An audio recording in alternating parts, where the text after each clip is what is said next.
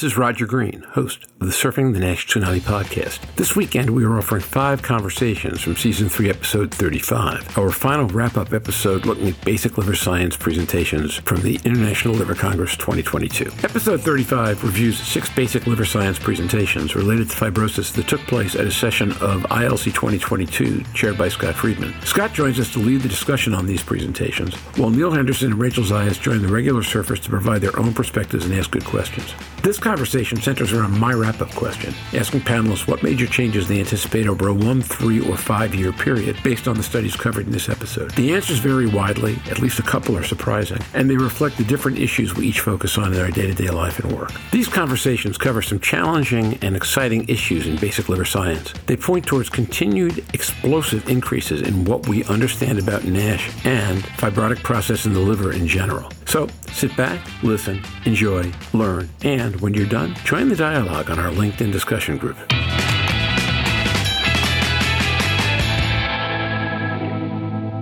Scott Friedman.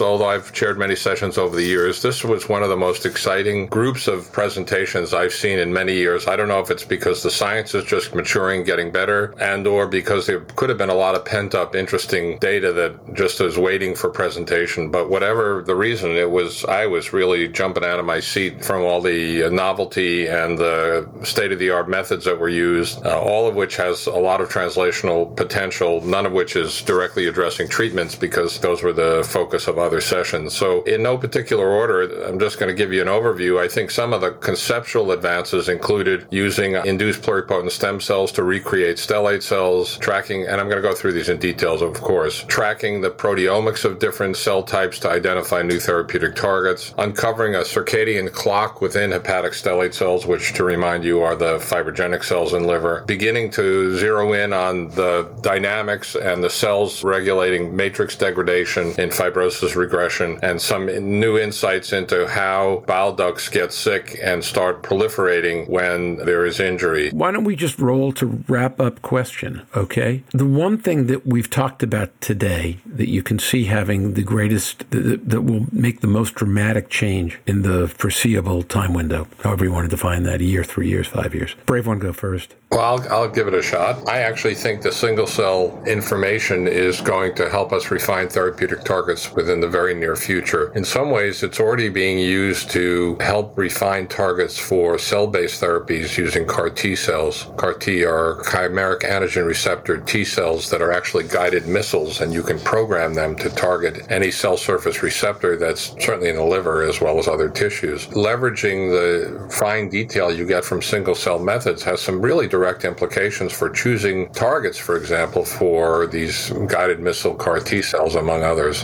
And that field is exploding as well. So the prospect of using cell-based therapy is heightened because of the single-cell information that's coming out at such a rapid pace. Louise Campbell. I'll jump in next because this isn't my area of strength at all. But what I did take from it all is the excitement that if patients donate samples, that people can work on them an awful lot better. That encouragement to be able to engage with people for specimen donation, that it will be used to its max and beyond its max, beyond where technology has currently taken us, is absolutely fascinating, and how much we're moving. And for me, what I also took from the session was some things can interrelate with others and they're just moving the field together, and it's that jigsaw coming together where we stratify and we can add it together and we can see the next step. So I may not be a basic scientist, but I can take from it the absolute strengths that this is moving the area forward, and to be able to really, really specifically target drugs for individuals, that individualized medicine as we get further into these fields, it's fascinating, and I can see why Scott got his sense of excitement when he listened to the sessions. Great point, by the way, on donating tissues. The premium on human tissues has become greater than ever because of these techniques available to extract so much information from them. So both providers and, of course, patients need to recognize how important these contributions are. Point well taken. Let me, because we're on audio, not video at the end of the day, let me note that a whole bunch of people are nodding, and that doesn't include Rachel, whose camera I can't see right now. Neil, you have anything you'd like to share on just kind of what you think will be drive the greatest impact over a foreseeable window? Neil Henderson. Yeah, I do. Well,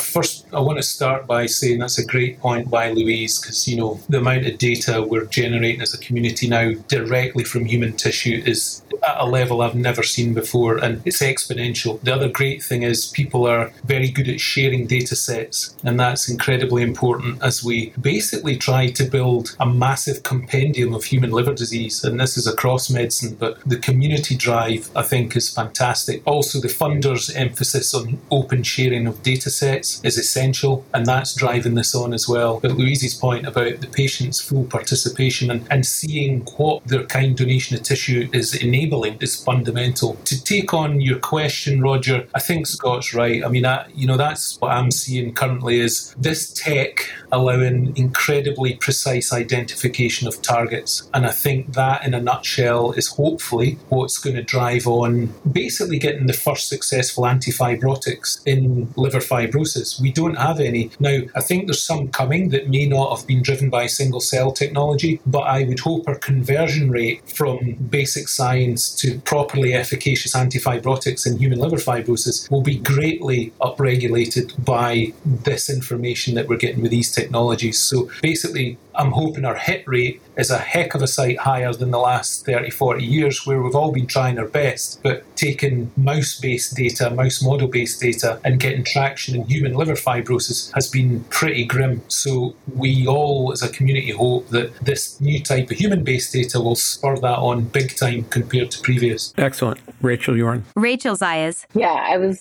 just going to say, I really want to emphasize the use of open source data sets because it really, as Neil was alluding to, like it really drives innovation because you can cheaply and efficiently go to these open source data sets worldwide, whether it's the European Bioinformatics Institute or NIH, and do comparative analyses using bioinformatics tools to have proof of principle before you even get into the lab. So it's really useful. It comes down to the patients and the providers and getting those samples into researchers' clinics and research institutes. So I really want to emphasize that. And then on the commercial side, since we've talked a lot about the sciences, the cost of sequencing is going down and has been going down exponentially for the last 20 years. We've really hit a plateau in a positive way where these tools are now finally economically feasible to be used routinely, both in research and in the clinic. So this is going to open a world of opportunities, both on the diagnostic side as well as the drug development side. So that I'm very optimistic about. And it's really been a collaborative approach between these different tools. So that's one thing I've gotten out of these talks, and it's exciting to see. Okay, so Jorn,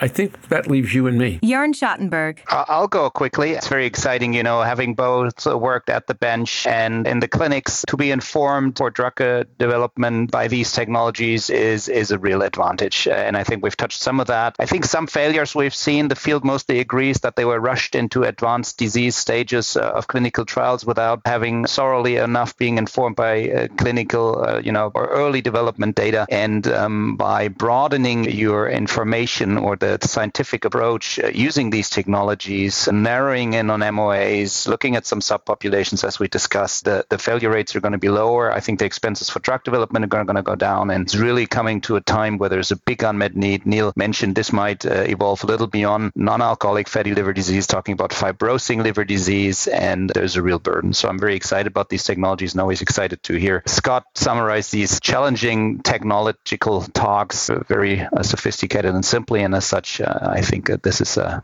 real advancement for the field. We agree on all that. The other sense I get listening to today is that first you start with too simplistic a view of the world, then you get lots of individual dots that don't connect, and then after a while the dots start to connect. So part of what I'm hearing in the conversation today is that while we don't have we've not connected all the dots yet, things are starting to come together and form pictures, both visually, because I'm amazed at the visual clarity of some of these presentations, and also conceptually. And that's promising because over time that's when people start making the biggest leaps, is when they start being able to connect previously disconnected pieces of cognitive information and put them all in one piece of geometry, whether it's a line, a box, a circle, I don't care, however many dimensions. mentioned. So with that, Scott, this started with you. If you have anything else to say, I'd love for it to end with you. If not, we can wrap up. Only that one other variable that we hadn't really talked about is whether there will be treatments not only for different patients, but in different stages of disease. So there may be targets that are more important when there's a lot of fat and others where there's less fat and more fibrosis. And I think that's yet another frontier that at least my lab and others are beginning to think about. So to me, the future is really bright. I'm more excited about the science we're doing and the science the field is doing than I've been in 25 years. Fantastic. And I think the perfect note on which to close. And now, back to Roger. We hope you've enjoyed this recording. If you have any questions or comments about the content of this conversation or the entire episode, please send an email to questions@surfingthenash.com. We'll be back next week with a new episode of Surfing the Nash Tsunami on Wednesday, July 13th. I'm pretty sure I know what we're going to talk about, and it's a major news story, but we haven't completely firmed it up yet, so I'll leave you in suspense. Until then, stay safe, surf on. We'll see you on the podcast. Bye-bye now.